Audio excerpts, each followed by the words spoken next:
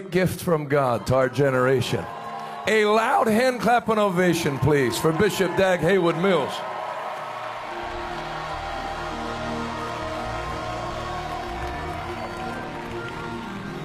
Hallelujah. Let us pray. Father, thank you for the great help of your Spirit today, leading us, guiding us, helping us. We are grateful. Thank you for your mighty power. Building your church, Lord, in a special way.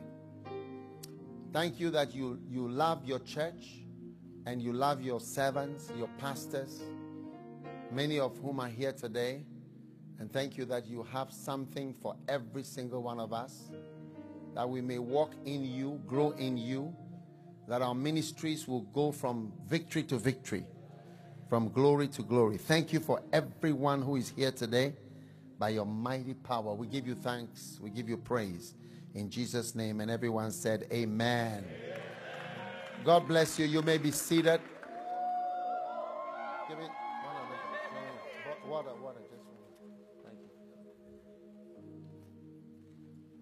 Hallelujah. Now, today I want to share with you about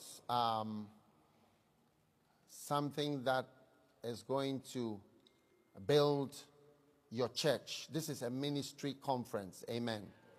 So I want to share with you about something that helps you to build the church, and that is loyalty and faithfulness. Amen. Now, why is loyalty and faithfulness important? If you are building a building, let's say we started to build this structure, right? I don't know if you can see the trusses. These are I sections.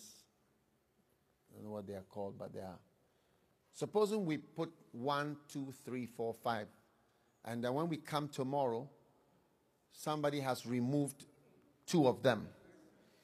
Then we come and we build another, put another 5 there. Then the next day, somebody has taken away 3. All right? So you find out that as you build, you are unable to achieve very much, because when you add 100, somebody takes away 60. When you add another 100, so actually you are not adding 100. You are adding much less than 100. And this is what happens in the ministry. When we build up, we end up losing many of the things and the people that we are building. All right? So we need to develop faithfulness. Faithfulness. So faithfulness is, it means steadfast, steady, unchanging, unswerving, unwavering. When I see people working with Pastor Jonathan here, and I see you in your church, and you have people, the main thing that I feel like saying to them is, be faithful. Be faithful. Let's find you here after 5 years. Let's find you around in 10 years. You see, you can hardly find people, the same people after 5 years. How many have tried building your church, and then after a year, many of the people left? Isn't it? It happens only in Africa. Does it happen here? Then say amen at least. Yeah. All right. I was asking the people who were singing whether I will find them here next year. The people on the music. In fact, the last time I came, there was somebody else singing. The first time I came, there was some other person singing. But I don't think it's the same person. Yeah. So, you know, that's why it's a question. Are you going to be around in 10 years, in 5 years? And every mega church has people that stay for the long distance. How many are from Revival? What's this church called? Revival Today. How many are from here? Raise your hand. Oh, very good. I'm glad you are here so that I can preach to you. I want to preach to you to be faithful. Amen. I want to preach to you to be faithful. That means to not change. Faithful and loyal means to not change. No change. Amen. And when you don't change, you remain the same. All right? Now, God is going to bless you mightily when you don't change. Hallelujah. Right. Can we turn to Proverbs chapter 20 and verse 28? And if you don't mind, the ERV version or amplified by ERV if you have. Yeah. Notice, a king who is loyal and true will keep his power. And loyalty will keep his kingdom strong. Yeah. A king who is loyal will keep his power. Right? You need to be loyal as a king. The pastor has to be loyal. That means that he's not going anywhere. He's going to be around. He's going to be there in 5 years. He's going to be there in 10 years. He's going to be there in 20 years. He says, a king who is loyal and true, right, will keep his power. So many pastors in America have lost their power. They've lost their congregations. They've lost the people that they had. They've lost the power that they had. They've lost the money. They've lost the influence. They've lost much of that is gone. Because the word loyal is the word faithful and is the word constant. To be constant. All right? It means to be not to change, to not change. You know, and many pastors are not loyal and faithful to God. We have changed the message that Jesus gave us. We are not faithful to the message of God. All right? And so that's why the Bible says, a king who is loyal and true will keep his power. Are you reading with me? Yes. Are you reading with me? A king who is loyal and true will keep his power.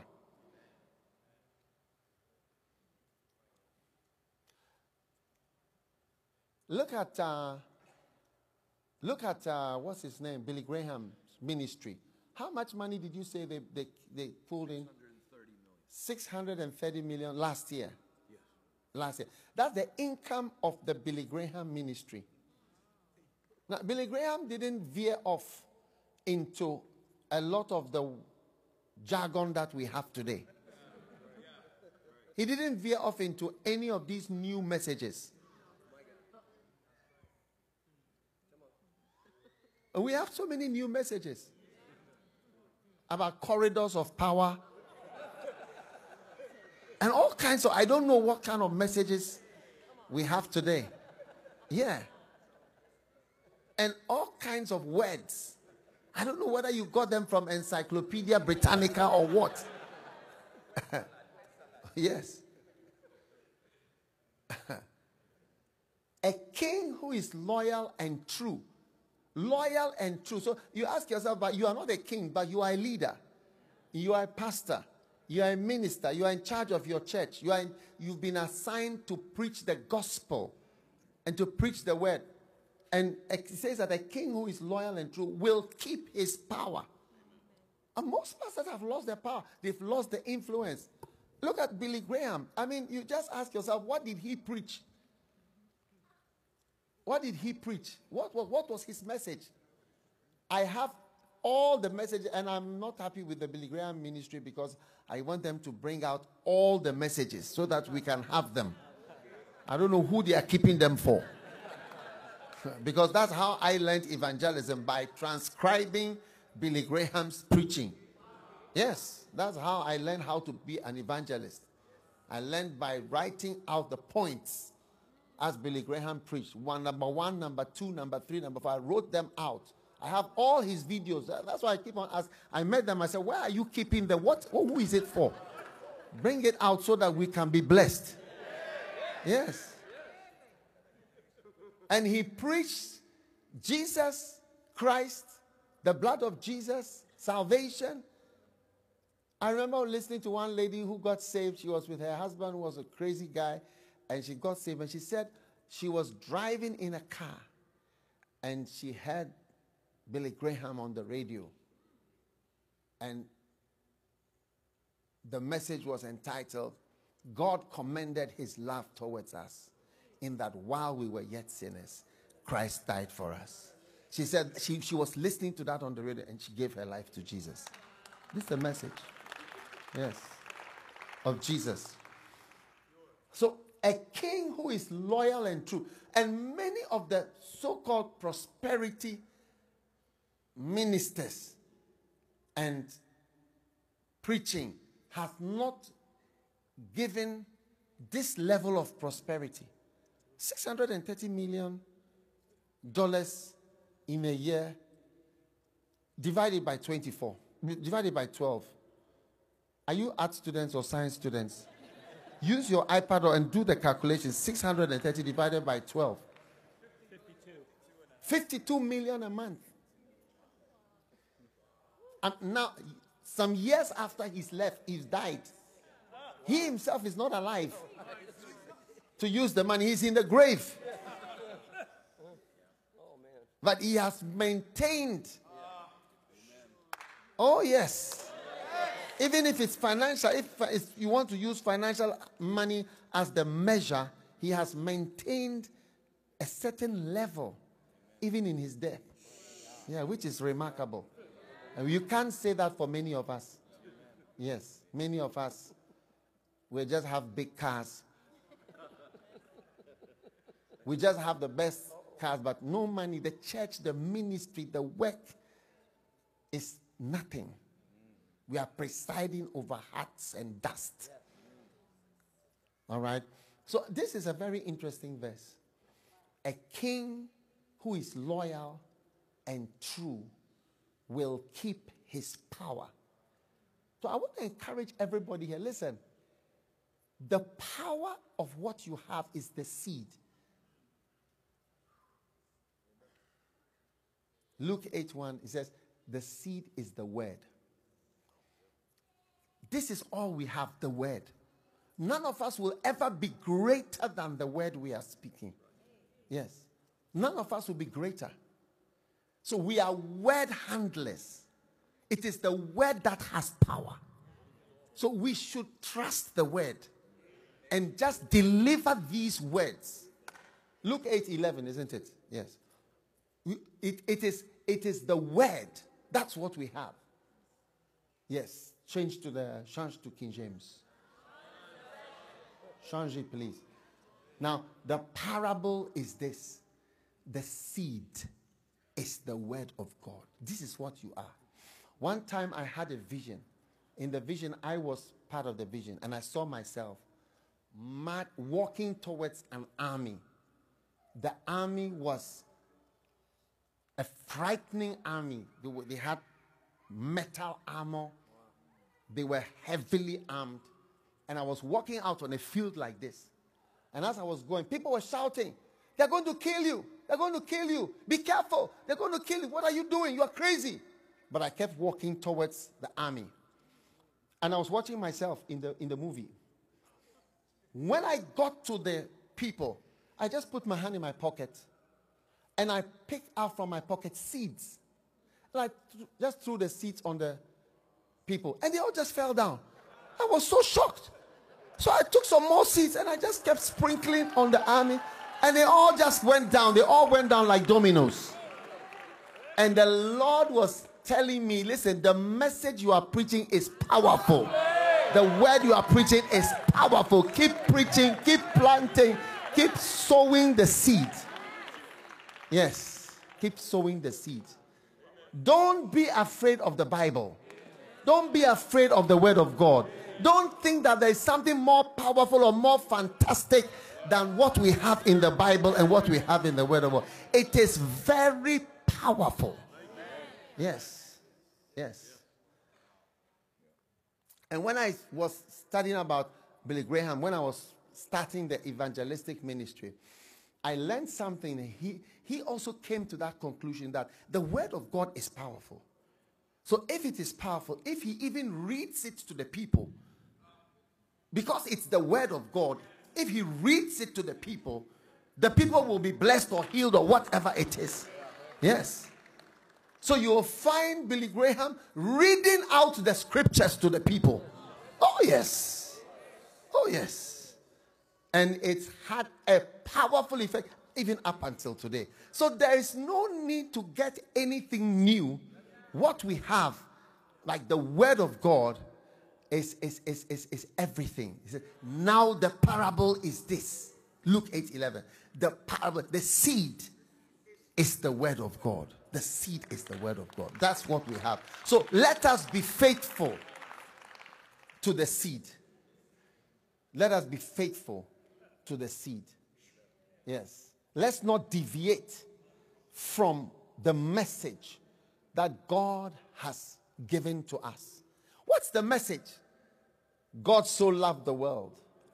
He gave his only begotten Son, that whoever believes in him should not perish, but have everlasting life.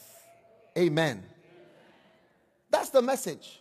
You can't improve on it. Yes. And God will give you enough money to keep preaching it till the end of your life. Can I have an amen? What a great blessing. Now, the next thing is Proverbs 20:28. Let's look at it again in the ERV version. Amen.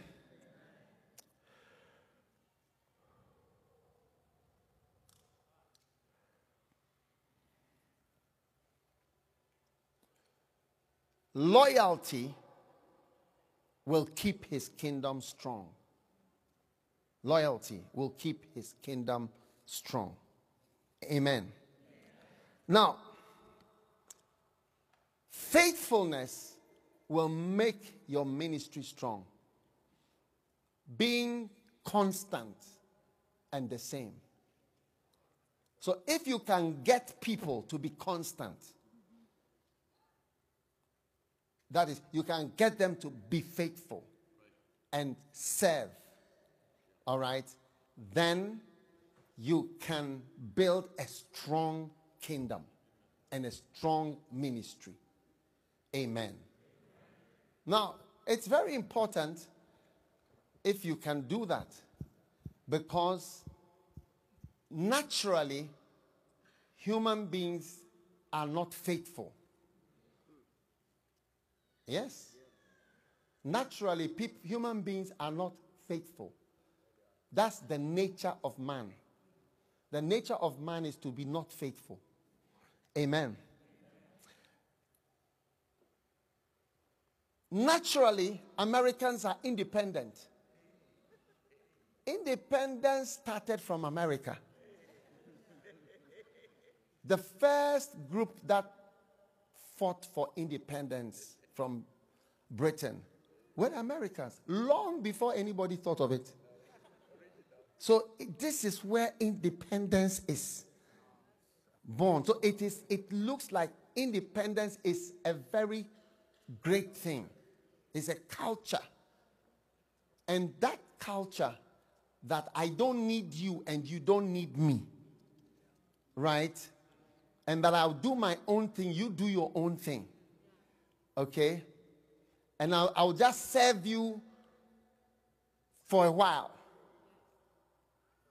I was asking the pastor, I said, how long are you going to be here?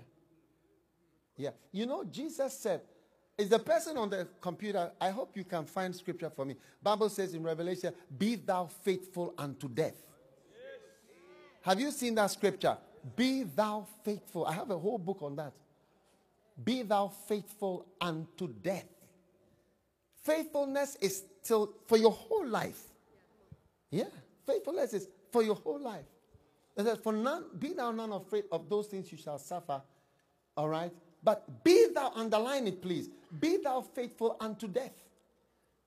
Loyalty or faithfulness or constantness, you see, he gives us the time where you stop being faithful. When you die. Yeah, he tells us when it ends. It ends at death. Be thou faithful. Have this characteristic all the way until you die. So you have all these people say, oh, I'm going to be faithful. You know, well, till when if the Lord speaks to me, of course, if the Lord tells me, so I'm going to stay here till the Holy Spirit speaks to me to leave. Wow. Now, it is nice and spiritual sounding. I'm going to be part of revival till when the Lord tells me, you know, to leave and so on. Now, when you get married, okay, when you get married, I suggest that you use that same phrase.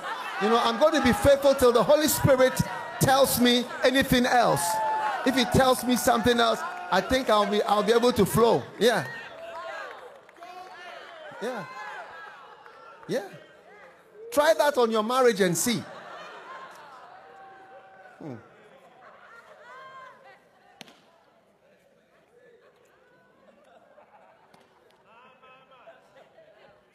You see, you have these spiritual sounding answers from spiritual sounding people. So when the Lord tells me, you know, I'm glad I'm part of Pastor Jonathan's ministry and I'm here, unless the Holy Spirit, I mean, we are sensitive to the Spirit, and if the Spirit says I should move on, if the cloud moves on, I'll move with the cloud. Wow!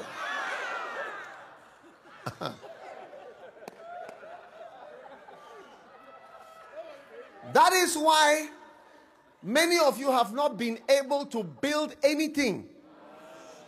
Yeah, because you see, you can't build much with independent people who separate themselves. The Bible says, these are they which separate themselves, having not the Spirit. They rather don't have the Spirit. Instead of they having the Spirit, they rather don't have the Spirit. Put that scripture on Jude. Is it verse 20 or whatever? Yeah. That's why you see some of you are trying to build a church. You've lost your main pillars. The main pillars of your ministry, they are gone. There was this worship leader and then he took off. When he led a few times, the worship was nice and beautiful. He felt the Spirit was moving. Then he suddenly felt that, you know, God was with him. The Spirit said to him, my son, my son, my son, my son. My son, my son, you must move on. I see a new door, a new chapter, a new beginning. Do you have such things in America? I think I should go to Tanzania and preach there. Because these are not practical. They don't happen in America.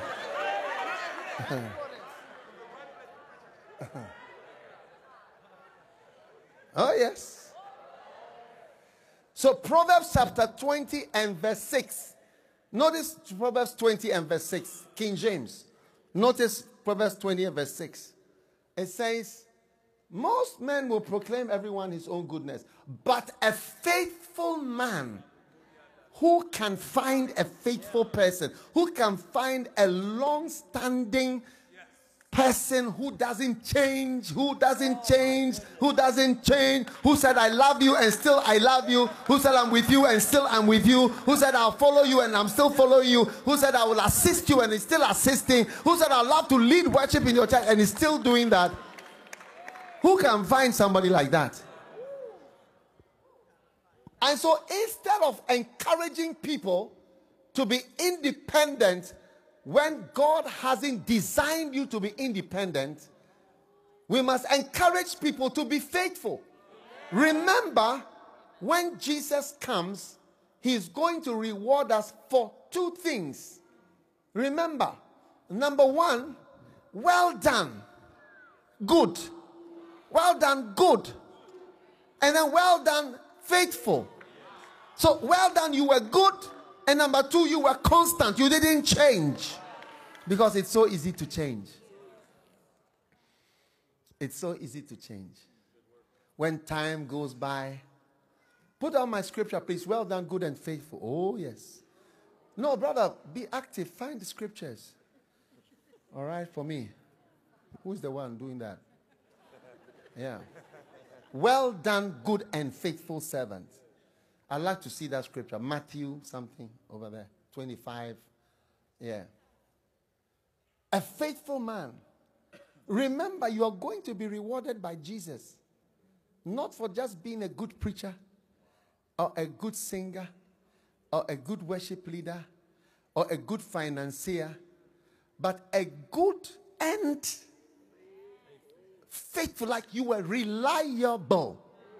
Reliable. That's the word he said, Lord, well done, good and. Good and faithful. Underline it, please. Good and faithful servant. Thou hast been faithful, or thou hast been constant. Like you didn't change. Thou hast been constant. So we need to teach people, and we need to teach and believe that it is a good thing to be faithful, to be reliable, and to be constant. It's a good thing. It's something to aspire to. It's like giving.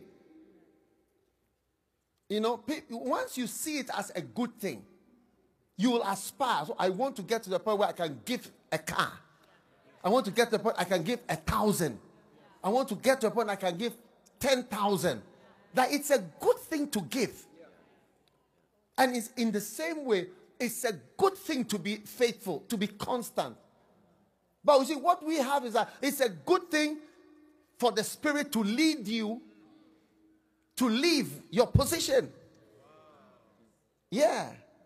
When the Spirit comes. And most of those people who keep leaving places from here to here, they are just withered trees. Because when you are uprooted from where God has planted you, you are finished. You are finished.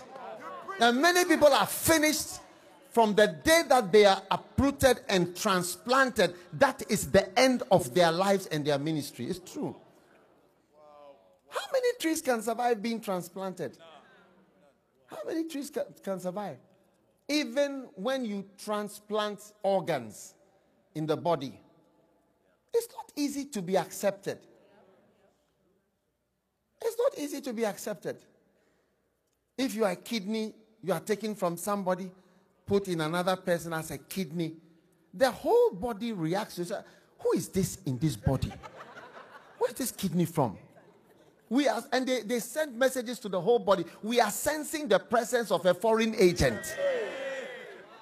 And the immune system rises up to locate this new addition and say, no. We know you were somewhere in another body, but here you are not working well. We don't want your presence here. Then they start to attack. That is why people who've had transplants have to have so much medicine to lower their immune system, because the immunity of the body rises up to reject it. It's not easy to be transplanted. So I want to just transplant my heart. I want to transplant my liver. Somebody's got to be crazy. We don't just transplant things. It's not easy to be transplanted. Even the organs in the body, it's not easy to transplant them. You know, one time I met somebody and the person was having some problem, medical. So I told the person, look, I'm going to give you vitamin C. I want you to take vitamin C. The person started to take vitamin C because vitamin C really raises your immunity. And then the person had to suddenly stop because this person had a kidney transplant. And as the immunity of the body was getting stronger, it was fighting the new kidney. Yeah. I mean, bodies don't like new members. I mean, from other places. So if you belong in Revival Outreach and you go to international, international what?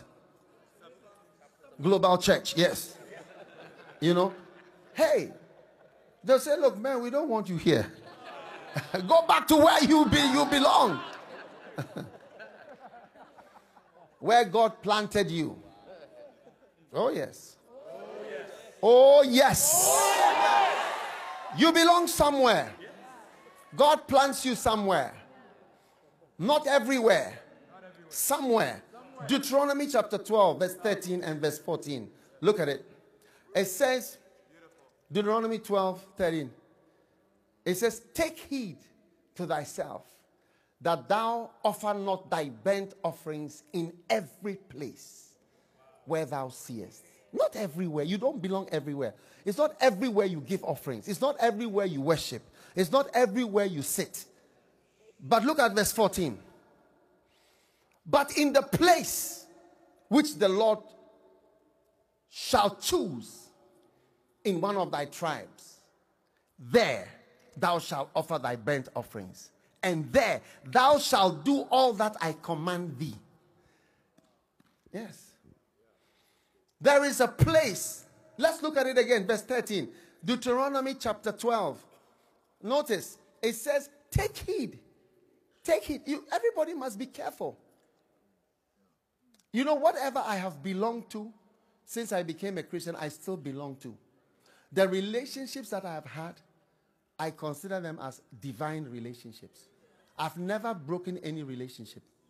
All the people that I've ever honored, I honor up till today. Yeah, I've never changed. I saw this is a person that's important in my life up till today. I don't have a person. I don't talk to this person anymore. I mean, we are quarreling about. No. You have pastors who don't talk to this. I don't talk to that. I no more speak to this person. You can't even come around. You can't even come around because of the way you left and how you behaved. And your attitude and everything you said about us. Do you have such people in America?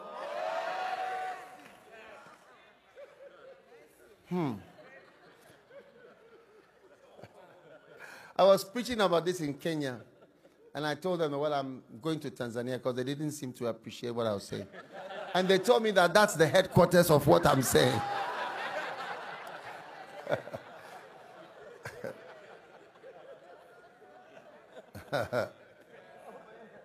Deuteronomy chapter 12, it says, take heed to thyself, that thou offer not thy burnt offerings in every place. Somebody watching me online, not everywhere. It's not everywhere. It's not everywhere that God has called you to. It's not everywhere you can worship. Not everybody you can go to. It's where God plants you and where God puts you. That's where you should be. But in the place, look at verse 14, that the Lord shall choose in one of thy tribes, there thou shalt offer thy burnt offerings, and there thou shalt do all that I command thee to do.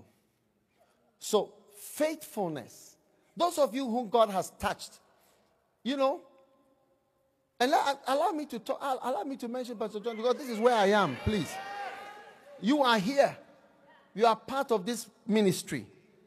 You know, be planted. This type of, I'm here for 5 years. You are here for 5 years. Then leave now. We want people that are faithful unto death. Look at it. Put my scripture back. Revelations. No. Revelations. 2:10. Beautiful. He's doing well. Is it this man right here? Oh, he's in the back. Oh, okay, yeah. I thought it was this guy. Sorry for accusing you.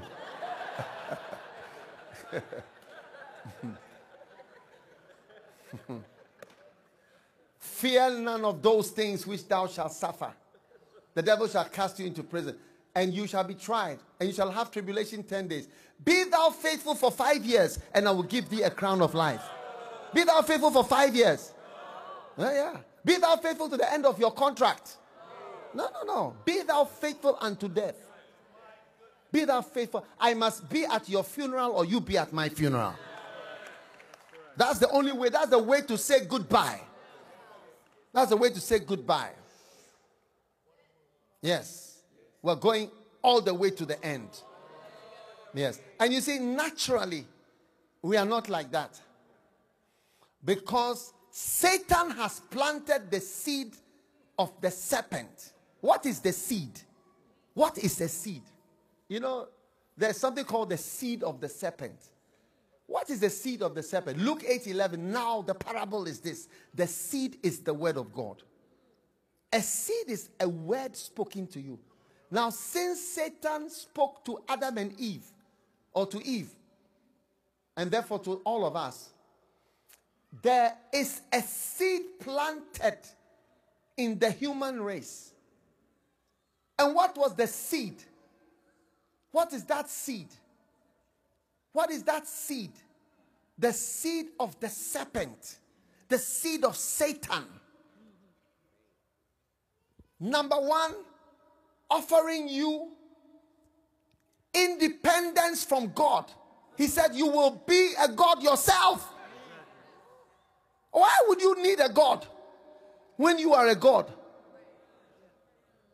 You're going to be big.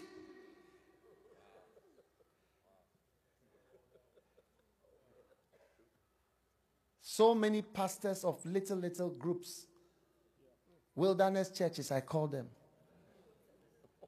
church that cannot grow. They were all offered that seed.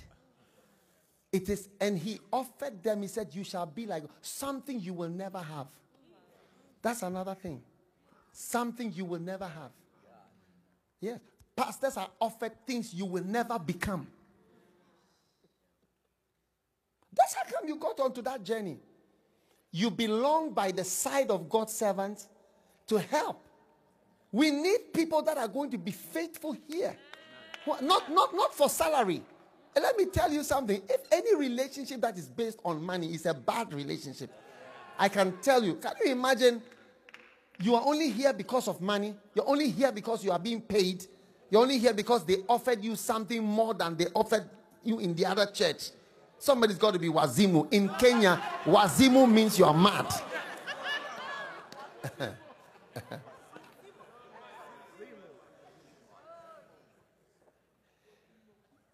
Yeah. So that offer, you're going to be great. And the devil comes into people's hearts. You're going to be a man of God. You're going to be evangelist. You're going to be your own man. You'll also receive a private jet. Hey, somebody's got to be wazimu. That's not how it works out.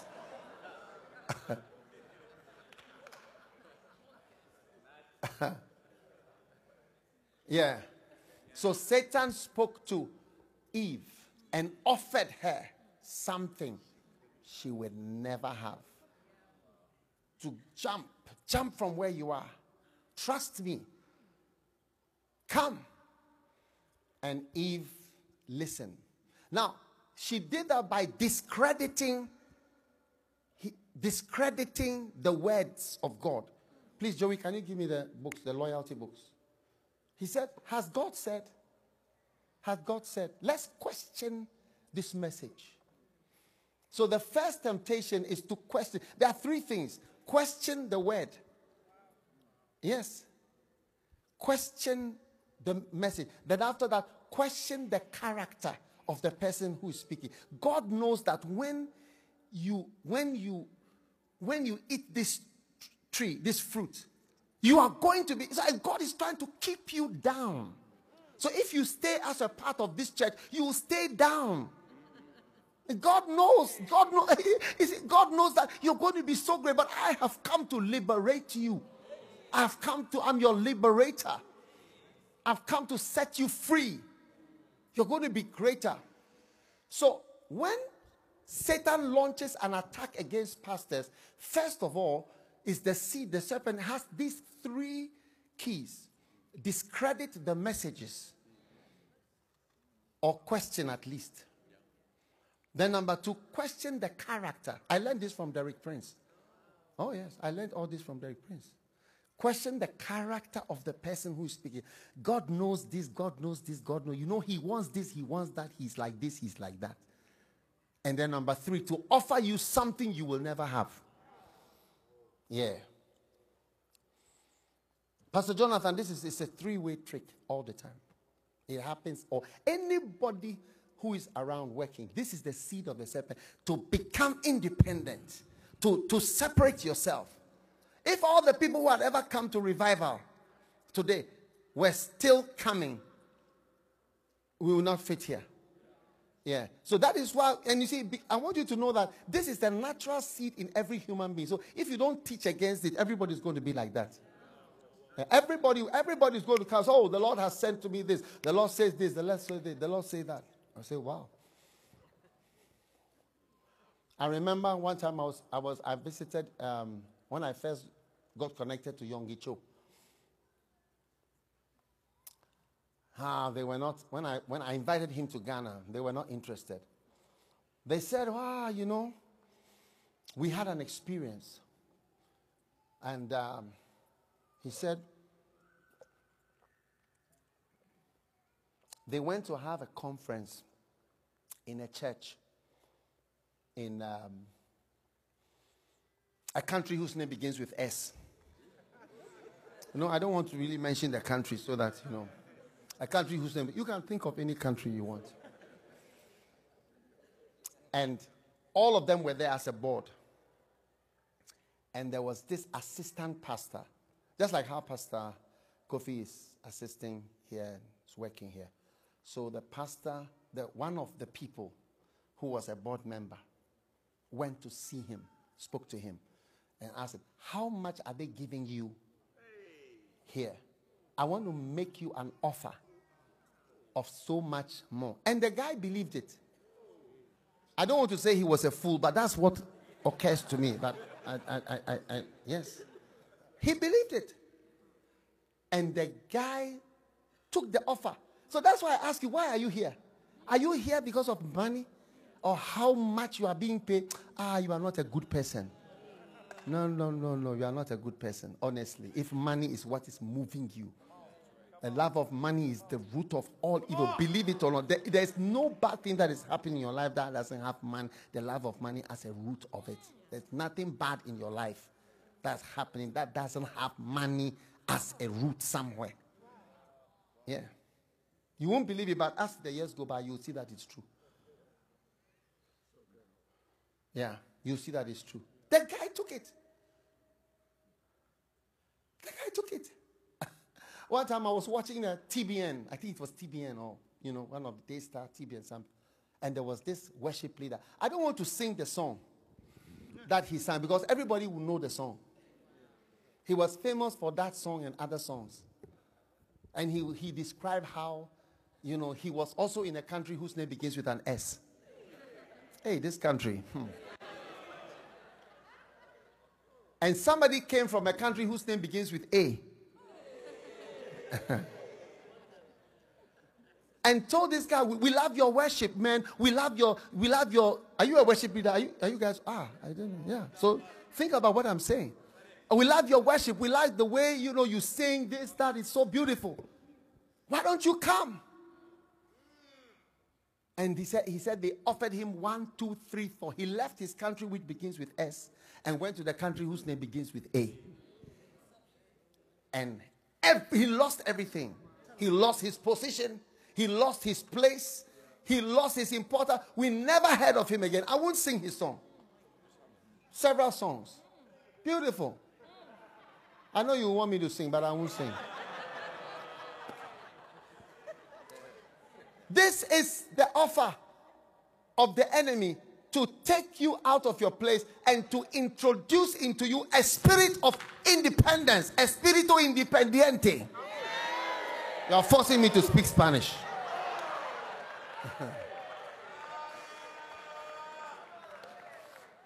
Yes. So we have the corrupted nature of man that is constantly being provoked. Come on, be your own man. Jude verse 20, is it there?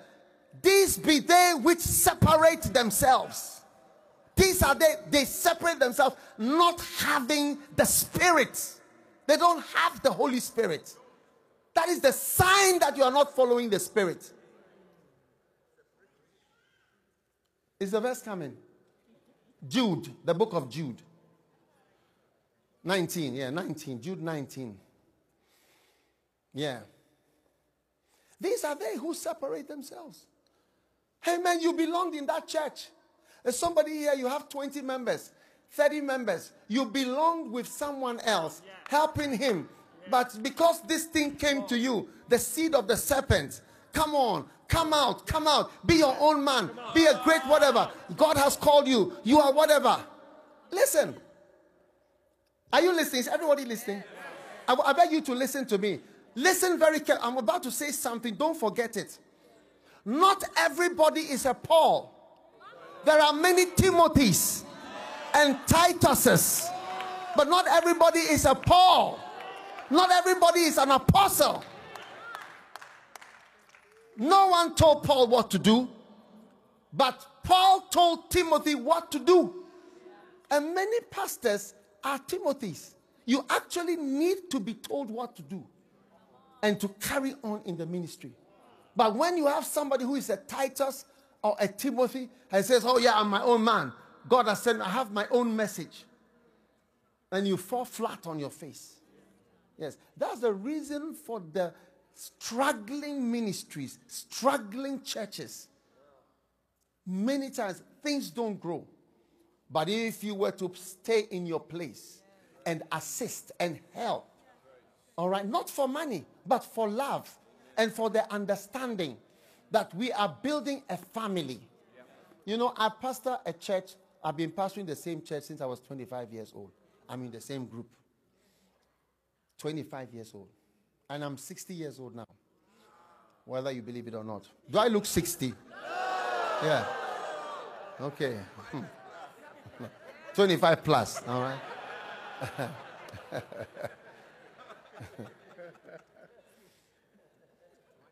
You can pastor people as like just as a church, or you can pastor them as a family, or as an army, or as an organization, as an employing organization. Our church is more of a family. Yes, the people stay as a family. And what did Jesus say? I hope you can help me find out scripture. Who is my mother? Who is my brother? When they came to Jesus and they said, your mom is outside.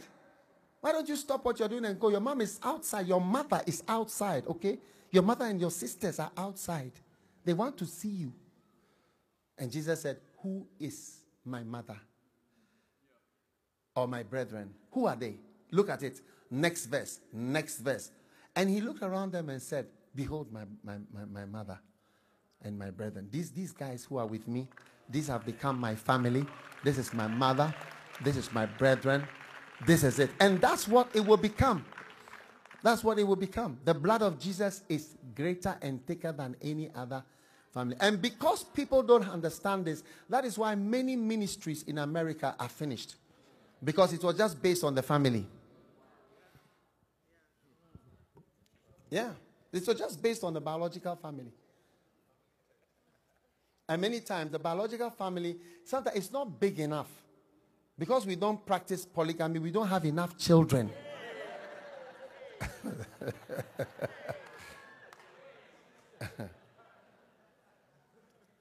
Oh, yes.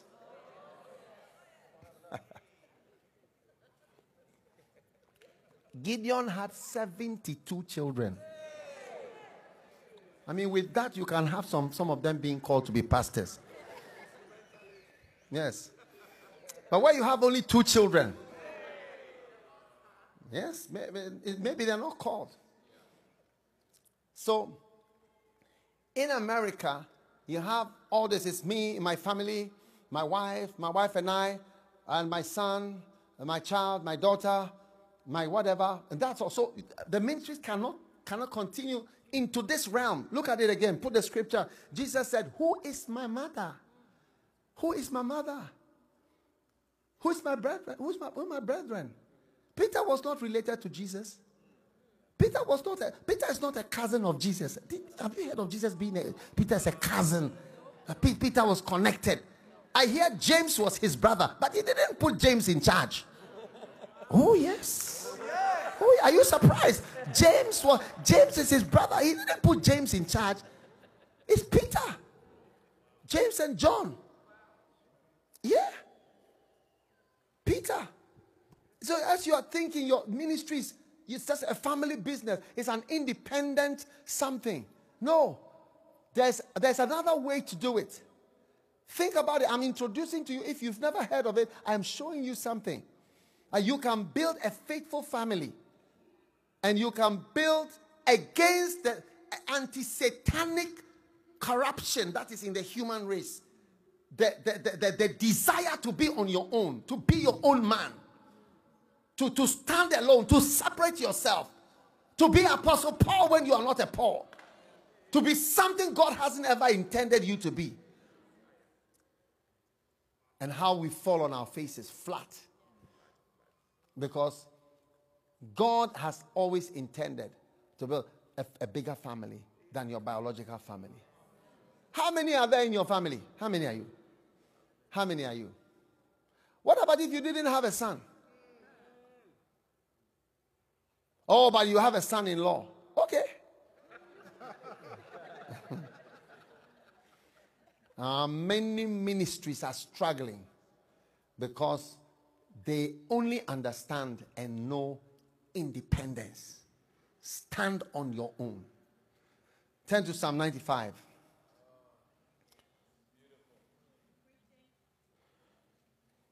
Psalm 95.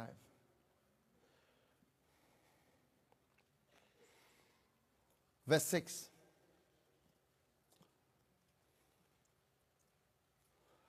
Come, let us worship and bow down. Let us kneel before the Lord our God, our Maker. For he is our God. Verse 7.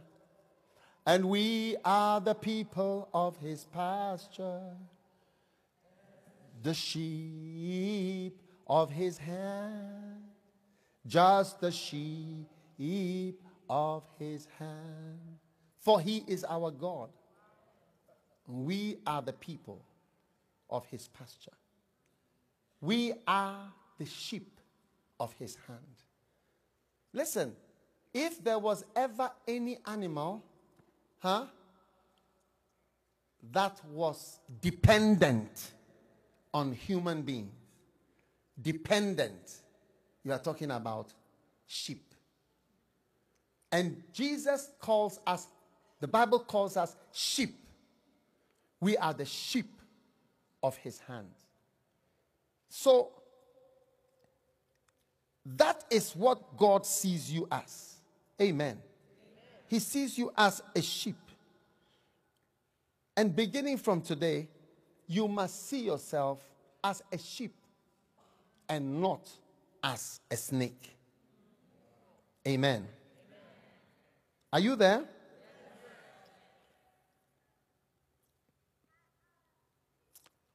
All right.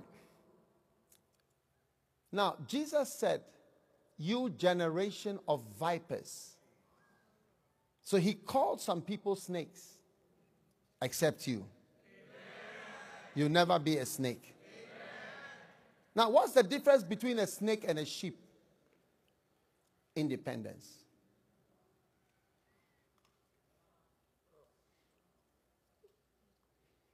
Have you ever seen a man with 20 sheep following him? Have you seen that before in a field? Isn't it? 17 sheep, 15 sheep all around him. He's moving. They're also moving. Have you seen a man in a field with 17 snakes all around him? The snakes are happy. The snakes are flowing. The snakes are moving along, and the snakes are saying, I'm with you forever. The snake is saying, I depend on you. I like you. I want to be with you. I'll stay with you. No, there's nothing like that. There's nothing like that. Matthew 12 and verse 24 says that you are vipers. It talks about vipers. That we cannot be vipers. Amen. Scripture. Amen. You generation of vipers. How can you escape the wrath of God? Let us not be snakes, but let us be sheep. So I want to rebuke the snake nature. How many realize you have a bit of the snake nature? Brother. Huh? You are a sheep. You are fully a sheep, right? No snake nature in you. Oh, yes. Pray about it, though. Pray about it. Pray about it. Yeah. You see, if you joke with what I'm saying, if you take it lightly, you'll be shocked that you become a snake. Yes. Because it just comes. It just comes. I want to be away. Couples, they marry and then they just want to move apart. Yes, they just want to move apart. Wives easily don't want to submit. It's a democracy. Let's agree. You do this, I do this. It's an agreement. Yes. We tend to separate and to move apart. And that's how come churches cannot grow and cannot develop. All right? People mocked me when I started preaching about these things. Oh, yeah, they laugh and say, loyalty is not something you preach about. It's something that you command by the way you live. I said, wow. Loyalty is not something you have to teach or to preach about. It's something that comes naturally. That is the exact opposite. It rather doesn't come naturally. It doesn't come naturally to stay around. It comes naturally to want to leave and to set up your own thing and to move away and to move on. That is it. So you have to learn about faithfulness and believe that loyalty is a good subject. Look at it. Proverbs 20 verse 28 ERV version. Notice. Beautiful.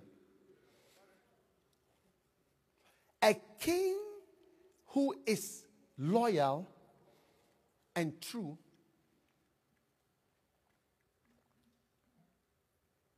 will keep his power. That's what I was sharing about Billy Graham. But look at the second part.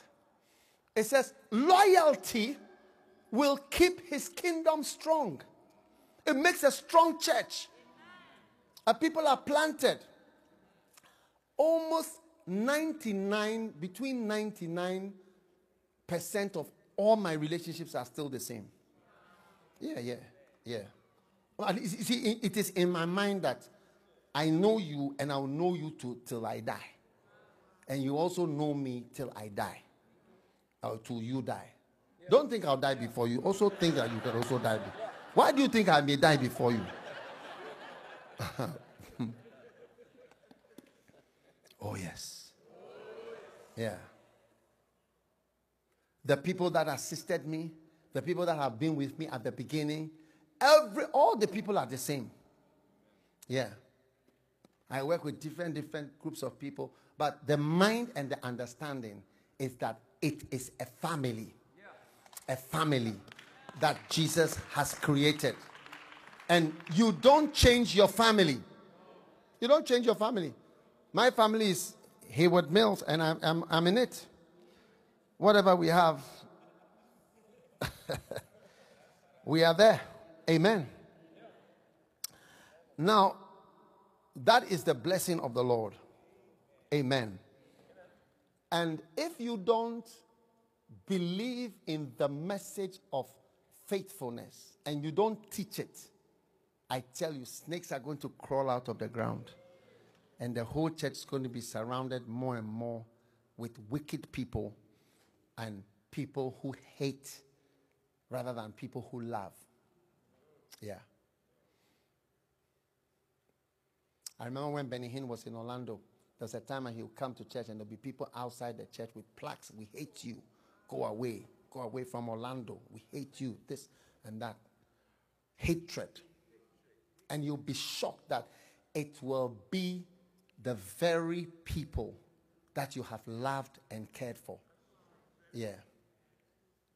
You know, one time there was a civil war in Spain, and there was a general who was going to take Madrid. It was actually Madrid.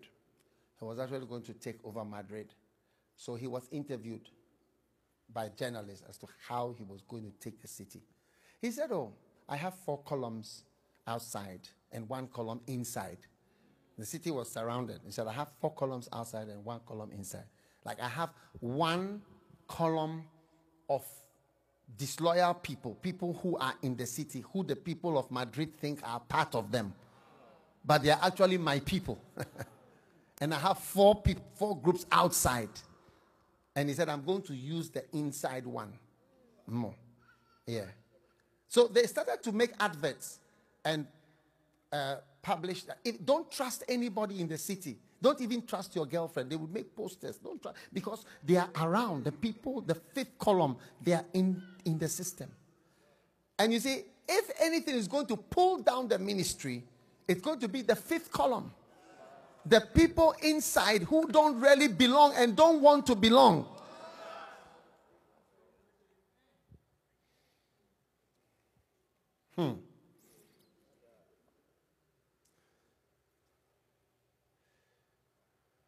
So, my prayer for you is that you will not become one of the monsters.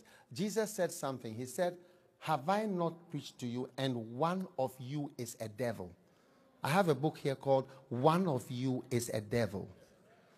No, these are the words of Jesus Christ. He was talking to his 12 disciples. He said, one of you pastors is a devil. 12 of you, one of you is a devil.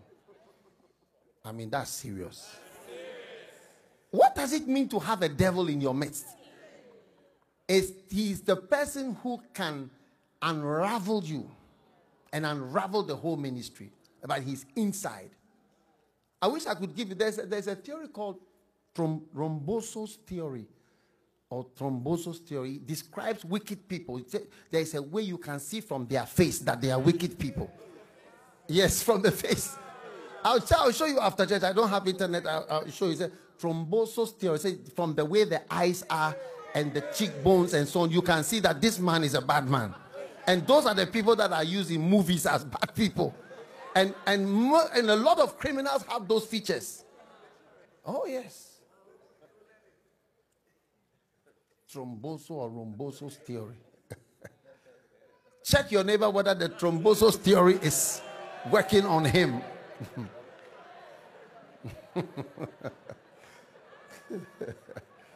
That's how to see orangus and disloyal people. Hey! You can see from their eyes. But if you don't have that theory, you have to read the book. Yeah. May you never be a devil. Oh. How could you do that to Jesus? Huh? You know, Jesus had great tolerance for bad people. When he met the woman of Samaria, he was very nice to her. Invited her, she became the first evangelist. When he met the woman who committed adultery and they found her, he was very nice to her. He said, don't do it anymore. But when it came to Judas, he said it would have been better that you were not born. It would have been better that you were not born. I wish you had not been born. No, that's serious. May there never be anybody in this congregation who will fulfill such a role. Yes. When I see people who lose their babies like a miscarriage, I always encourage them. I say, don't worry. Maybe this was Judas who was coming, and then it's better that he's not born. It's better. Yes. Don't be sad. It's Judas. Oh, yes.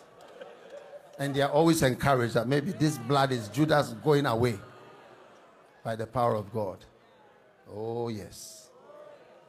That's what it means, that it would have been better that you were not born than you would become a Judas.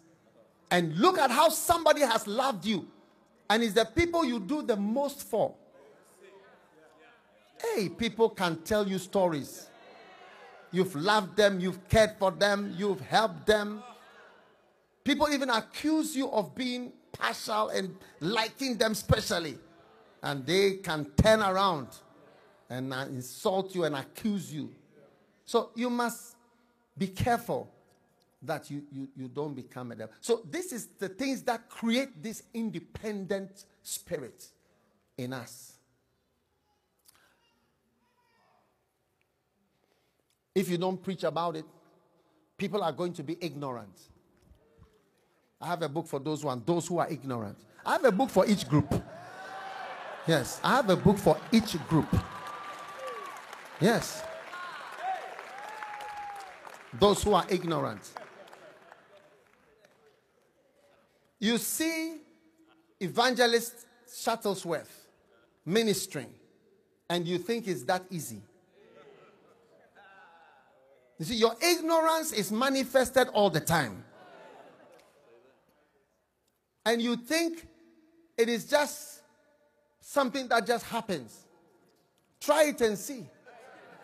You try it and see, and you find out that it's not as simple as all that. And you will learn to respect and to honor. So you see, you may be driving around with him. He may be walking with you casually. And you may think, oh, you know, it's nothing. You know, we just open the Bible, we just talk, and we say this and we say that and this and that. And it's not like that. Yes. Yes. The other day I was on a plane, you know, and the pilot said I should come. So I was sitting with them in the cockpit. And as they were going, you know, and you know, when you are stupid, right, you can have all sorts of ideas.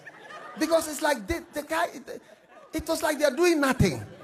I said, but I can do this too. I can do this. You just sit there and you just, you press this one, and then you are landing. Hey! So you see someone having a crusade. You see someone building a church. You see someone owning a building.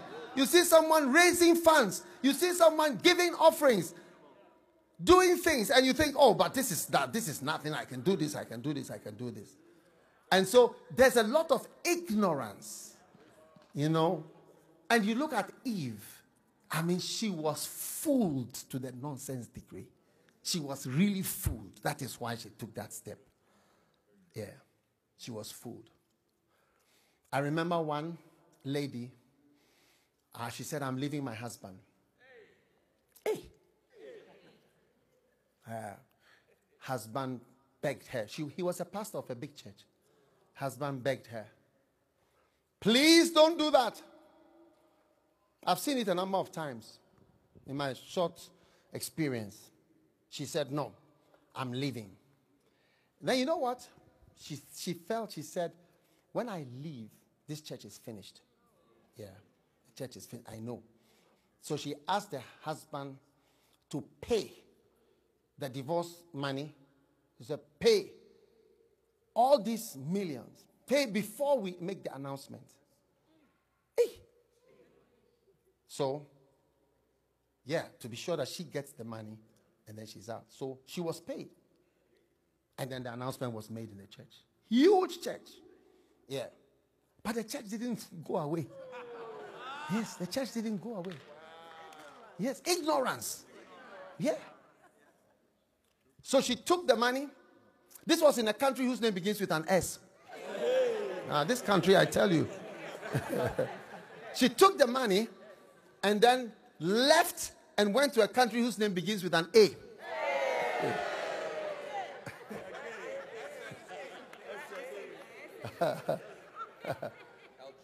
Algeria. I hear it's Algeria. Pastor Jonathan says Algeria, so I think so.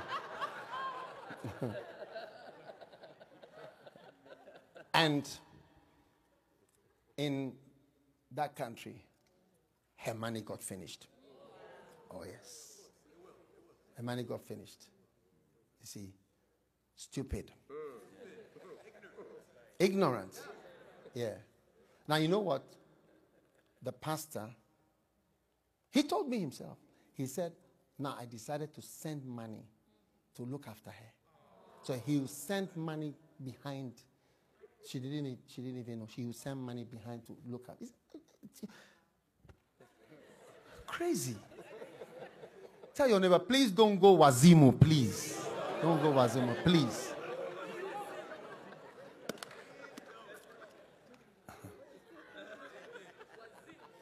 I remember there was this guy who was assisting Bonke.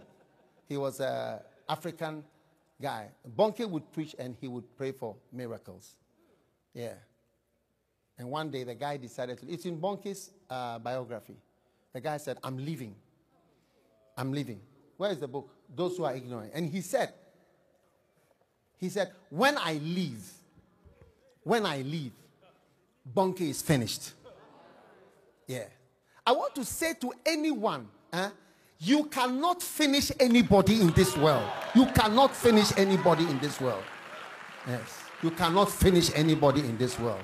You cannot finish any pastor, finish any man of God, finish any church, finish any calling by going anywhere or doing anything. Yes. You cannot and you will not. You are ignorant. That is why you are saying what you are saying. It was now that Bonke was going to soar like an eagle. This was right at the beginning of his ministry. He said, when I leave, Bonke is finished. Bonke is finished. You should have seen Bonke at the end of his life. We're 40 years after that incident. Going higher and higher and higher and higher. So stop thinking. If you are here, you are worship leader. When we go, the worship is going to fall flat. When I leave the keyboard, no one will be able to play the keyboard. When I do this, no one is going to be able to do that. When I leave the church, there will be no financing in this church anymore. When I leave, the income is going to finish. I mean, where did you learn these Wazimu ideas from?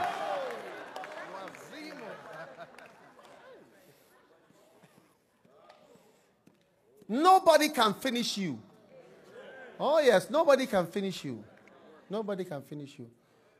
We've had people all through the years trying to finish things. You are finishing nothing. You are finishing nothing. Oh, yeah. You are finishing yourself. Yeah. So if you don't preach about, I'm saying that if you don't preach and teach about it, people will become, number one, they'll become devils. Number two, they'll be ignorant. Number three, they be proud. And this is a book for those ones, those who are proud. There's a book for each group. Proud people.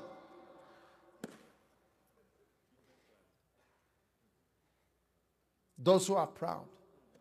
Derek Prince says the first sin in the universe was not Adam and Eve. It was Lucifer. It was pride. That's the first sin. Pride. Big. Strong. Nobody can talk to you. When the pastor is preaching, you don't say amen anymore. You don't write notes anymore. I mean, you know what he's saying. You know what he was going to say. You know what he will say tomorrow. You know what he will say next year. I mean, you know everything. Somebody's got to be Wazimu.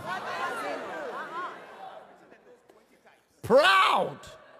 Those who are proud. Watch out for those. You can't teach them anything anymore. Yes. You see, the biggest sign of your pride is when no one can correct you or teach you or tell you anything. One guy said, I don't want to be the subject of any more meetings. That's what he said. I said, I don't want to be the subject of any more meetings. I visited one guy in his house. I said, listen, we are Christians. There should be peace and harmony between Christians. He said, walk out of my house. He walked me out of his house. I said, yeah. And his last words were, I don't need you and you don't need me. I said, wow. I don't need you and you don't need me. There's nothing like that. The Bible says, they without us are not made perfect. Please put that scripture up, Hebrews. They without us are not made perfect. You need me and I need you. You will always need me and I will always need you to be perfect. Amen. Tell somebody standing by, look, I need you. I think I need you from today. I want you to be in my life. Oh, yes. Hebrews 11 and verse 40. Underline it, that they without us should not be made perfect. Can I have an amen? Amen. Now, are you still around? Yes. Are you sure you are still here? Yes. If you don't teach about faithfulness and drive out that independent spirit, people will just accuse you.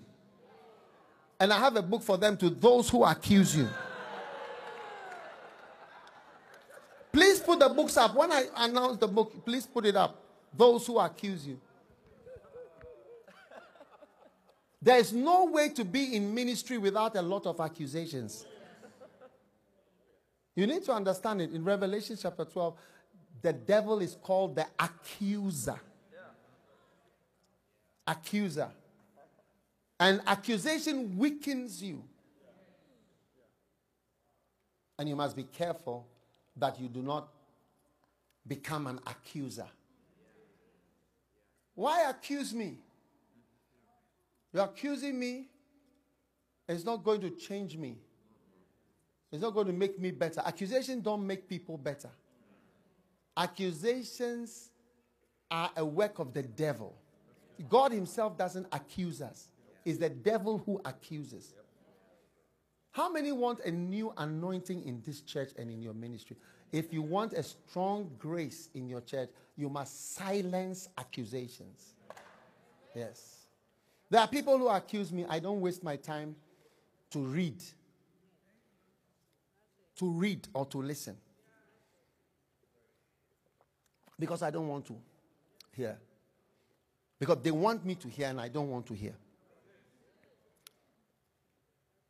The more you listen to accusations, it's like you are listening to the voice of Satan. Satan is speaking. It's like if he could get a voice and speak to you, he would spew out his hatred and dislike for you. The Bible says in Revelation 12:10, it says the accuser is cast down. Don't allow accusers to stay around. Throw them out. Throw them where? Out. Some of you are wiser than God. Introduce yourself, Mr. Wise Man. I think there's somebody sitting next to you who's wiser than God. Proverbs 2 verse 10. It says, I heard a loud voice saying, now is come salvation, strength, and the kingdom of God and the power of his Christ. Why? Because the accuser, the one who accuses you about money, accuses you about this, accuses you about that, accuses you about everything you can imagine. How many have been accused before? Once you are in the ministry, you are going to be accused. Those who accuse you. And you must deal with them. You must silence them. And you must drive them out of your life. Because if you don't take care, it will weaken you. Oh, yes. One day a pastor was laying hands on people after he had a convention. He was laying hands on many people. When he got back home, his wife said to him, listen, I want to have a discussion with you. He said, what is it? She said, you know, you were laying hands on everybody, but you remember the lady in the red dress? When you got to that lady, your laying hands was longer than other laying on of hands. And it was also more intense, like you were really ministering. Hey!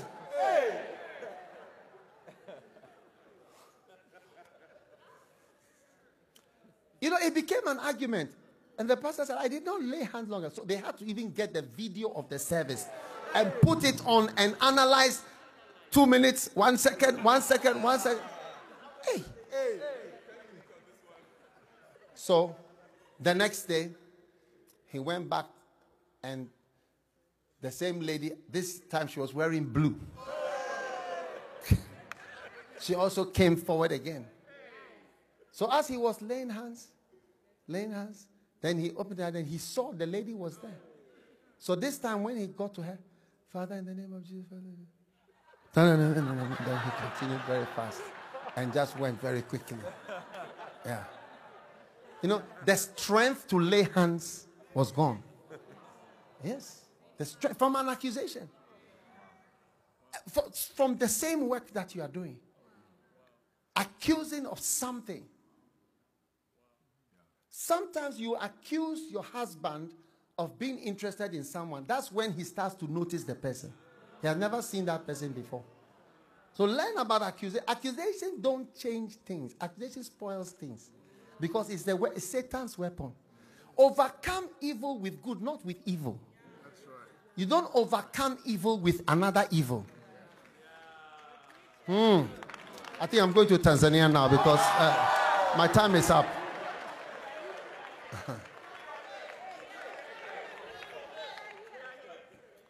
Yeah. Oh, yes. Turn with me to Isaiah. I want to just show you something quick. This just by the way. Are you still around? Yeah. Now, Isaiah 58. Let's look at verse 8. American Bible, please, if you don't mind. The American Bible. NASB. Isaiah 58, verse 8. Look at this. He's talking about fasting. But he says something. He says, then your light. Maybe we should read from verse 7 because we are reading the Bible. Is it not to divide? He's talking about the fast. When you see the naked to cover him. Verse 8. Verse 8. Then your light will break out like the dawn. How many want your light to break out? How many want things to change? I believe things are changing. And your righteousness will go before you. Are you listening? And the glory of the Lord will be your rear guard. Beautiful. Now, verse 9. Then you will call, and the Lord will answer. How many want the prayers of the saints to be answered? Everybody, don't forget Isaiah 58 and verse 9. It says, you will cry, and he will say, here I am. If you remove the yoke from your midst, and what? The pointing of the finger, the accusing finger. If you take that finger out and the speaking of wickedness, then what is going to happen? Your light is going to come. All right? Then your light, listen, your light will arise in darkness. So many of us, our light is now going to shine brighter if you can get rid of the accusers. The accusers. Yes. And your gloom will become like midday. Wow. Verse 11. All right. And the Lord will continually guide you. So you see, you don't hear the guidance of God because you are just still accusing. All those of you who accuse Benny Hinn of whatever. How will you ever receive the light of God out of your obscurity? How you accuse God's servants? You accuse evangelists, Shuttlesworth. How will your light will never rise in obscurity? It never will bring you out of obscurity. Yeah. Look at verse 8 again.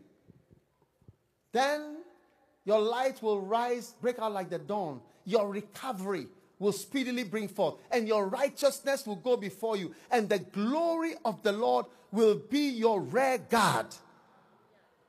When you do what? Verse 9. Then you will call. You start having answers. And the Lord will answer. I learned this verse from Rick Joyner. I don't mind telling you where I learned things from. I learned this from him. He said, then you will cry, and he will say, here I am.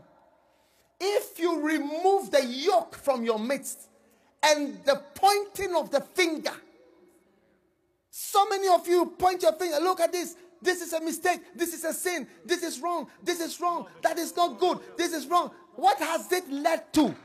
It's unrighteous judgment and self-righteousness and pointing of fingers. Come on, man. It has led to nothing. It does not bring any grace to the church at all. It does not bring grace to your life. Stop accusing. Stop finding faults. Stop finding things wrong with other pastors and churches. Why don't you start concentrating on something wonderful? I hear Billy Graham doesn't speak in tongues. I don't know if he speaks in tongues. But I have never thought about it. I've never find anything wrong, whether you are Baptist, Catholic, whatever. To me, I can only see something good. My eyes are trained on good things. I want to see something good and be blessed. I don't care. Mr. Righteous Man. Tell your neighbor, I hear you are a very righteous person. I hear you are like this type of righteous guys finding fault with all kinds of things. Hey.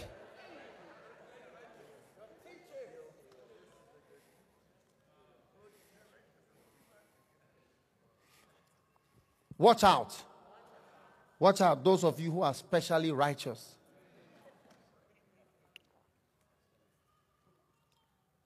Mr. Good.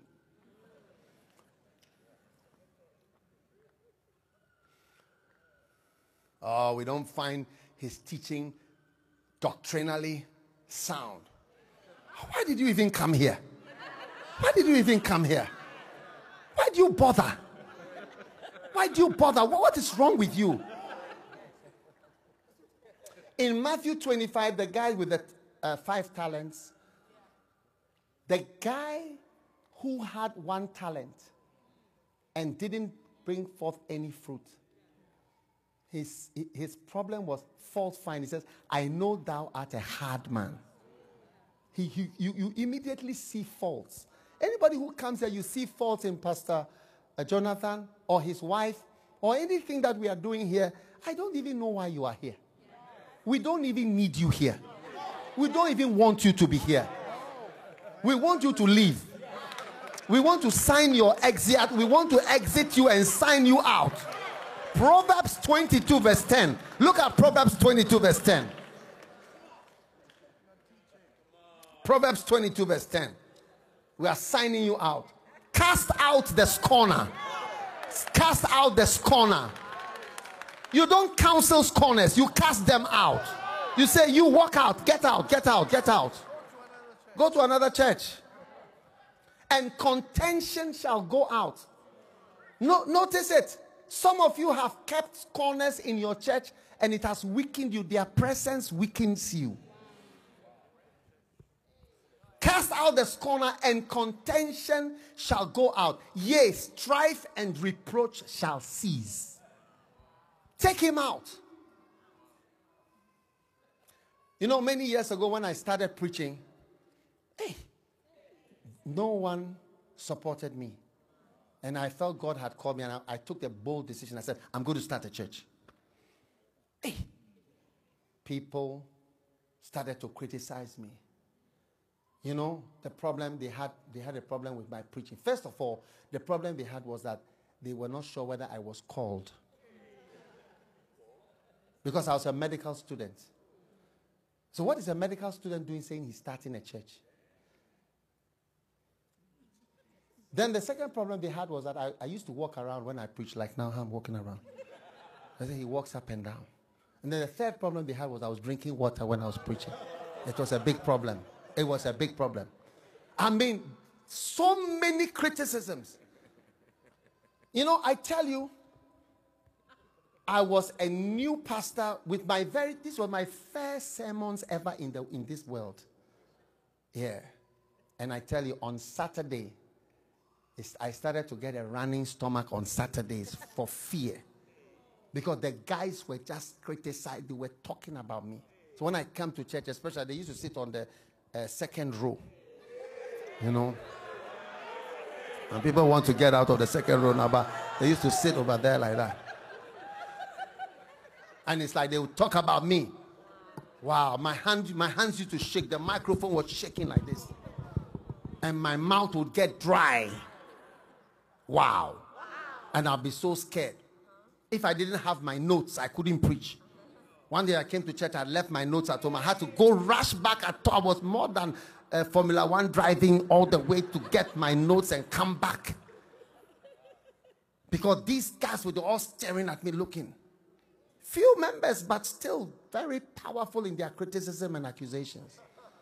Watch out, those of you with your small churches, and you see the people sitting there with two eyes looking at you, questioning the calling, questioning the preaching, questioning what you are saying. And one day, I had a dream. And the dream, I was a boxer. I was wearing blue shorts. My opponent was wearing red shorts. Or the other way around. And we started sparring, boxing. I think it was 11 rounds. Yes, I went for 11 rounds. And suddenly, I got out of the dream. And I was on the floor. Do you know who the other boxer was? How many want to know? I should go to Tanzania to tell the people who was the other boxer. The other boxer was a girl who used to sing before I preached. Yeah. And the Lord showed me, said, these people are criticizing you.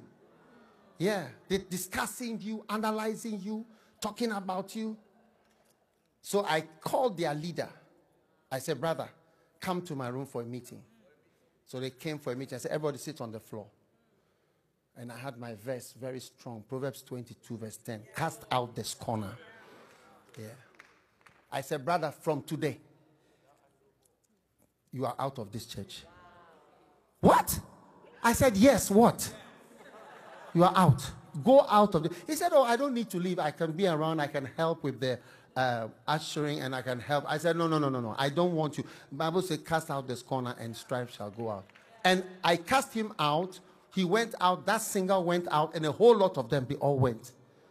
And from that day till today, the same people that have been with me are the same people that have been with me all these 35 years of ministry.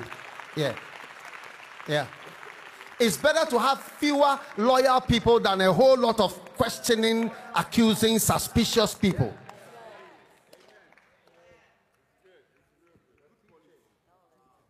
So, if you don't teach on loyalty and so on, you're going to have that. That's my book, Loyalty and Disloyalty. Satan doesn't like it, and a lot of his agents also don't like this book. Then, when you don't teach about loyalty and faithfulness, you have dangerous sons. What is a dangerous son? A dangerous son is Absalom.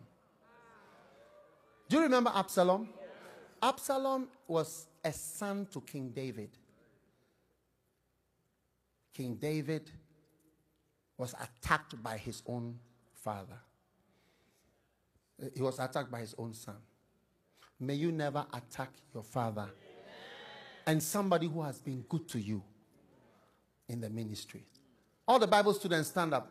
Bible students here, stand up. Look at all of you. May you never, did you hear what I said? Never attack your father. Evangelist has set up a Bible school, giving you an opportunity to learn something. Has organized me to come here and preach to you. Look at, I'm talking to you. You are learning. You know, there are people that have been in this church and they left. You should listen to some of the nonsense that they say. I don't know anyone, but I know they exist. I know they exist. Because this is my work. Yeah. So you have to be careful, all of you.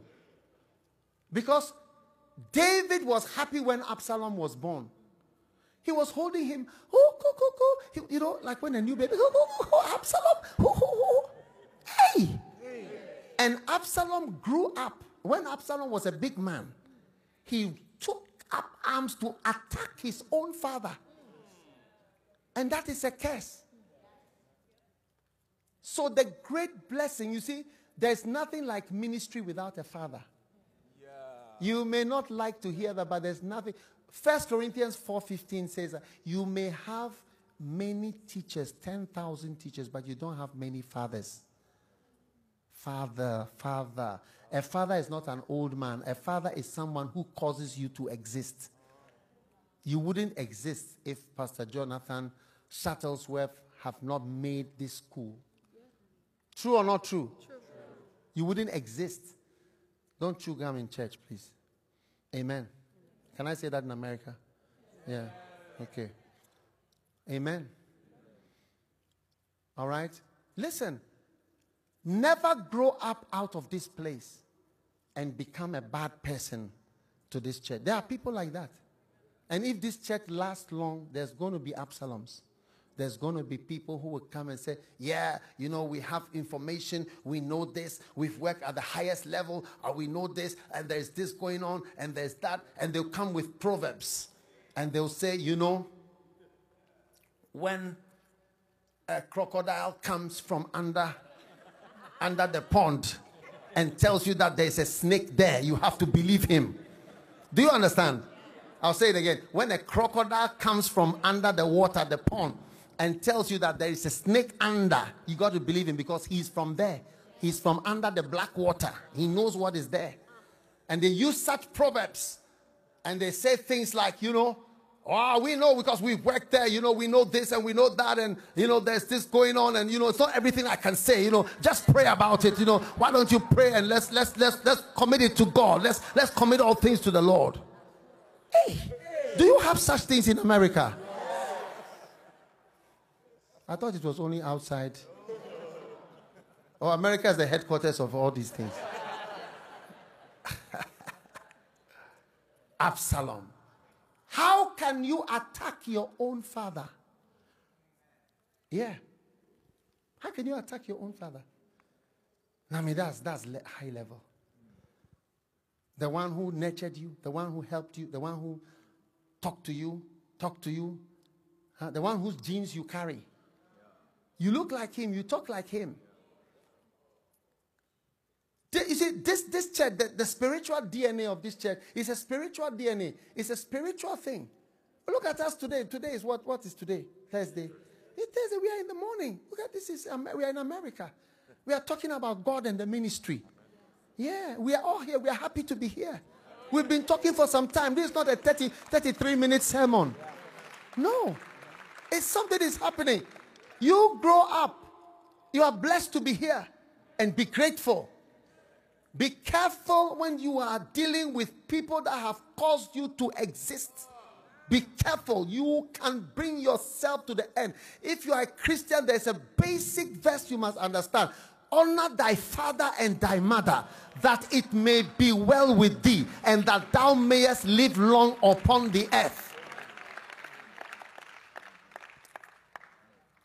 People don't honor. We have come from Africa. We are honoring the fathers. You hear me mentioning Kenneth Hagin's name. Today, many pastors in America will not mention, they won't even mention somebody's name. They say, oh man, I mean, I'm my own man. God called me. God spoke to me in the middle of the night. Said, my son, I send you to the nations of the world. Hey. I mean, you never acknowledge anybody. You never mention anybody's name. You never honor anybody. How will you ever be honored? How will you ever be honored? How will you ever be honored? Some of you, you have quarreled with the pastor who trained you and helped you. That's why you are nothing. That's why I'm telling you why you are nothing. Oh yes, you've amounted to a hill of beans.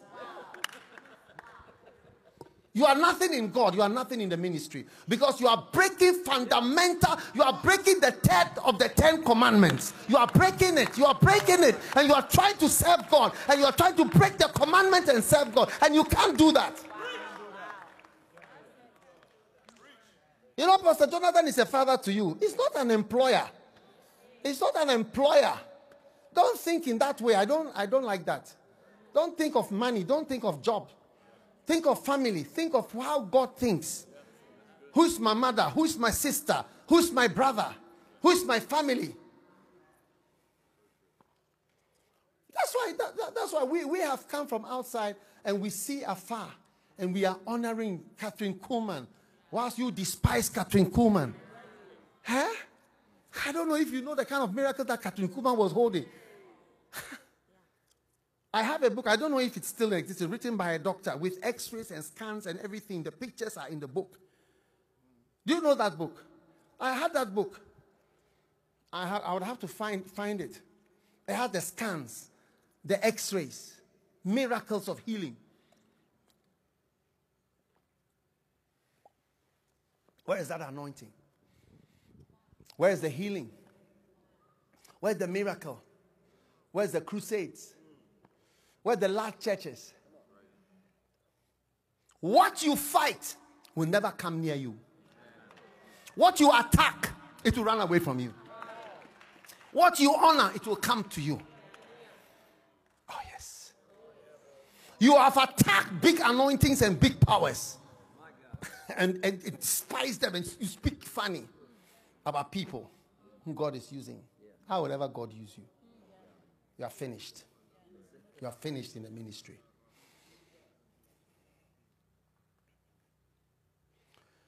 Those of you in the music ministry, start to think of yourself as children. Yes. Don't think of yourself as employees. Yeah. Don't think of yourself as people. We are here to help. You know, we've come to bring our gift. You know what a beard is? Do you know what a beard is? A beard is something that is part of the body, but when we remove it, the body moves on normally. In fact, you even look nicer. You will look nicer without your beard, I'm telling you. Oh, you're pretty good.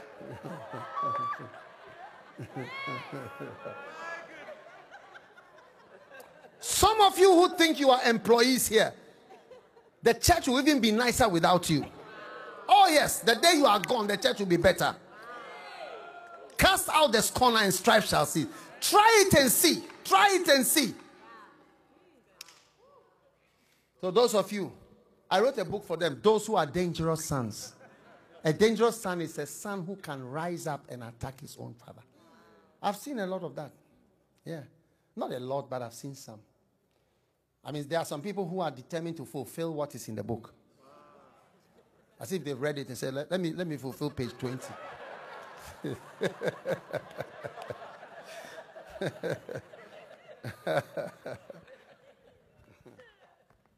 Hey, are you still around or you are leaving?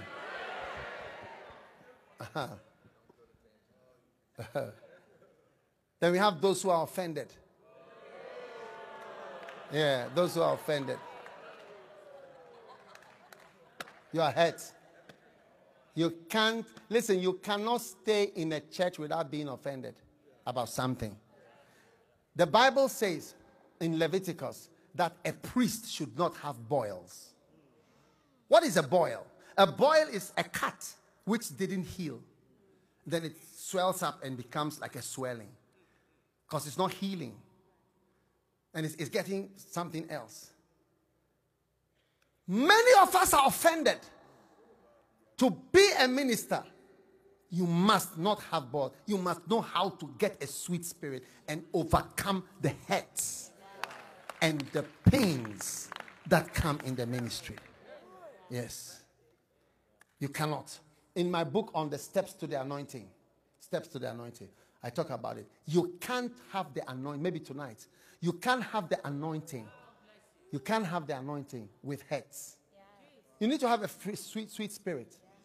Yeah. You need to. That's why you can't listen to certain things. You need to be free. You need to flow. You need to flow. You need to just be able to move on.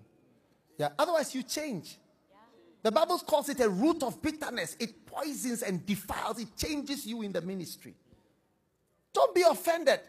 Don't be offended. Maybe I was preaching and I came to you and I was waving my hand in your direction and people were looking at you and it was on the video. Yeah, it's fine. They put it up on the screen. Don't be offended. Don't be hurt. Don't be hurt. Because a church, and if you don't preach about faithfulness, you're going to lose almost everybody from offense. Yeah. I thought you'd pay me more than $2,000. I thought I would earn, whatever, but you're just giving me $300. I thought I would get this. I thought this. I thought you would take me along. One time we were traveling, and there was a guy who thought he would be asked to preach when pastor is away, and he wasn't asked to preach. And somebody else was asked to preach. Hey, the guy was, he went ballistic. He went ballistic. He left the ministry over that. Yeah. He left the ministry over not being made to preach when pastor was not there. He came back many years later and said he realized that he went Wazimu and then he's healed.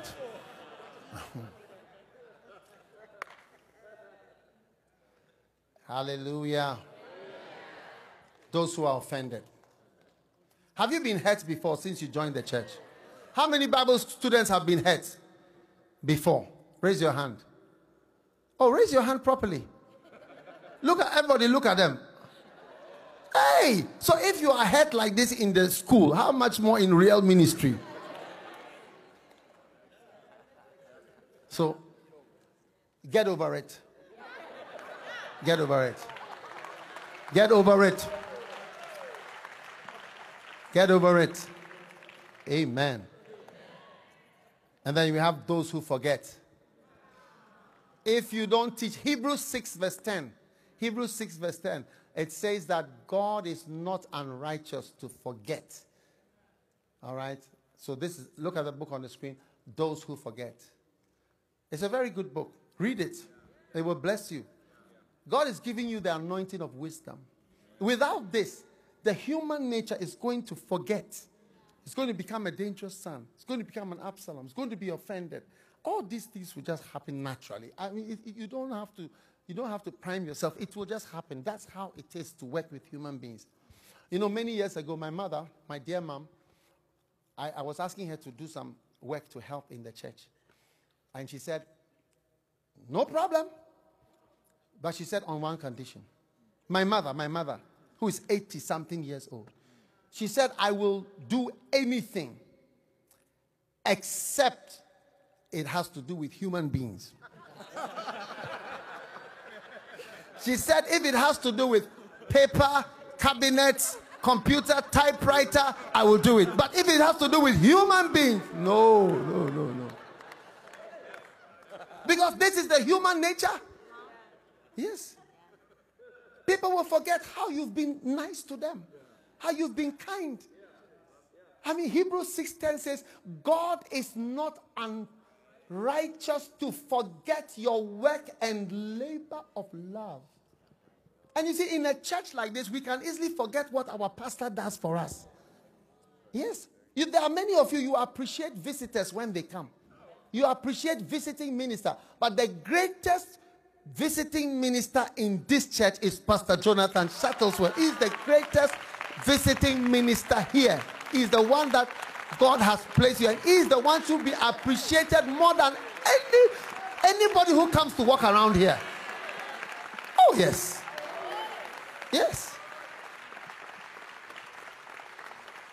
I don't feel you're clapping. You look like ambassadors. You look like diplomats who are, Yes. Yes. Oh, yes. Oh, yes. Yes. He is the most important person here. Amen. Who is laboring. Look at the scripture. Your labor and work of love. He is only working, is laboring day and night out of his love for God and for you. He's not looking for anything from you. He doesn't even need anything from you. But you see, people forget. People forget. And when it's time to appreciate and to honor, people don't appreciate and they don't honor, especially pastors. You have pastors, broken heart. Yesterday I prayed for somebody, he's been in the ministry for years. I said, this man is broken-hearted. Most older pastors are heartbroken. If it's older, you see they have had so many experiences. And it's almost like they don't even know what to do next. Yeah. You can't even, they don't even want to trust people, to love people, to help anybody. Because the people they've helped, they've loved, people have betrayed them. Yeah. Catherine Kuhlman, she was sued by her pianist. You know, I mean, the people that she loved, the singers that she, you know, when he was going to sing, she would dress him up before, put on his suit, his tie, and you know, she was so proud of him. She was so proud of the pianist and all this. I mean, these guys took her up in the end of her life. It's something. No. You see, we must not forget. And all these people, there will be nothing if it was not for the servant of the Lord. So I want you people to know that the greatest and most important person to ever honor in your midst, I'm telling you, is your own pastor who is doing a labor and a work of love in your midst. Don't forget that.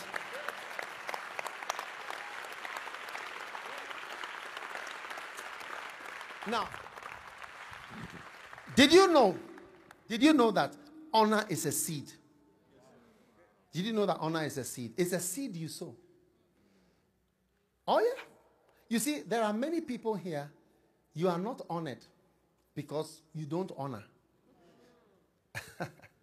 You know, one time there's a pastor in Ghana, Bishop Duncan Williams. It was his birthday. What's that? Oh, sorry. Why does he drink water when he's preaching? Because it's dry. And it was his birthday, so he had a little party in his house. So I went the night, and we were leaving around midnight. And I said, bye, good night, we're going. He said, no, I'll take you to the car. So he came out of his house, and he walked with me all the way to my car. I said, oh, there's no need to do that, because he's a father. He was there. I attended his church. When we got to my car, he lifted up his hands like this. And he said, may you also be celebrated and honored. As you came to honor me and to celebrate me, may people celebrate you and honor you in the same way. Honor is a seed. You see, you never honor, you will never be honored. You never sow a seed in somebody's life. A seed will never be sown in your life. I'm telling you, it's supernatural. It will never even occur to somebody to honor you. Yeah. Some of you are without honor in your churches. Yeah. Because your members have never seen you honoring somebody. They've never heard, you've not even mentioned anybody's name. Some of you, you've come to this conference because of your connection and your relationship with Pastor Jonathan, but you would never mention his name in your church. Or it's like, no, we preach, we don't mention it. We only mention the name of Jesus. Really? You only mention the name of Jesus? Where do you get all these things from? Like, I don't know, some type of special righteousness and some type of unrighteous judgment. You only mention the name of Jesus. Wow. Oh, we don't want to honor men. We want to stay with God. Wow. It sounds so super religious. Watch out for these special righteous people. Yes. Honor and you will be honored. Whatsoever. Galatians 6 and verse 7. Whatsoever. Whatsoever means whatsoever. Whatever a man sows, whatever it is that you sow, if it is honor, you will reap honor. Just as your church members don't know anybody and will never, your church members will never mention your name when they are even sharing or preaching, because you never mention anybody's name. Yes. But Jesus, when he came, he always mentioned his Father. He says, I do what I see my Father doing. Yeah. So beginning from today, I see honor coming to your life. I see faithfulness. I see faithfulness. I see a good spirit, a good attitude, a good spirit, a good faithful spirit coming into you, coming into the church. Be thou faithful unto death, not for 4 years, not for 3 years, not for just a season. Be thou faithful unto death. Amen and amen. Those who honor you. I've got a book for that as well. Those who honor you. Yes. Oh, yes. Those who honor you. I suggest you read. Learn it. Teach it. Teach people to honor. You'll be shocked. Your whole ministry is going to change. Some visiting minister came to our church. He said he has never been honored as much as when he came to the church. He said so many people just honored him. He said he doesn't know that. Oh yes. Those who leave you. There's another book, Those Who Leave You. It's another story. Maybe for another time. But I want to say to you, don't leave. Amen. A certain man had 2 sons. The younger of them, the foolish one, he said, I'm leaving. Yes. And when he left, he lost everything. Those who leave you. Yeah. When you leave your father's house, what do you expect? Some of you are leavers of your father's house. You didn't live well. Now you say you are doing ministry. Instead of saying, I will arise and I'll go back and I'll say, I have sinned against heaven and against you. You don't want to say that because you don't want to admit that you are wrong. But today is a day of repentance also. And those who pretend. All these are behaviors we have. We have a lot of pretenders here. A lot of pretenders. Pretending is an evil thing that comes from Lucifer. Yeah. So I believe you are being healed today. Those who pretend. You see the eyes, that Romso's theory or whatever. Yeah. You can see the bad people from the face. But your face is good. Amen. Every standing, please. Every standing.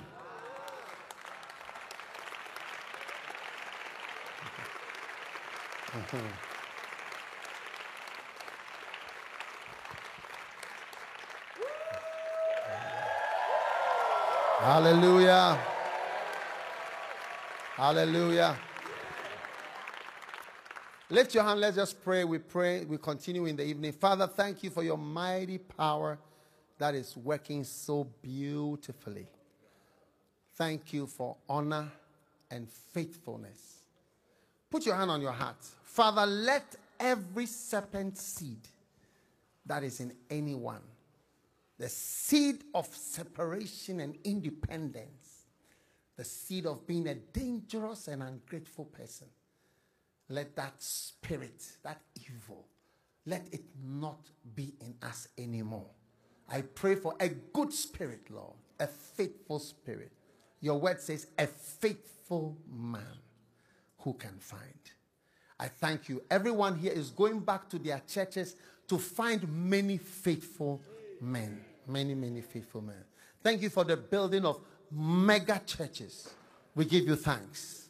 We give you praise. In Jesus' name. And everyone shouted, Amen. God bless you. Thank you.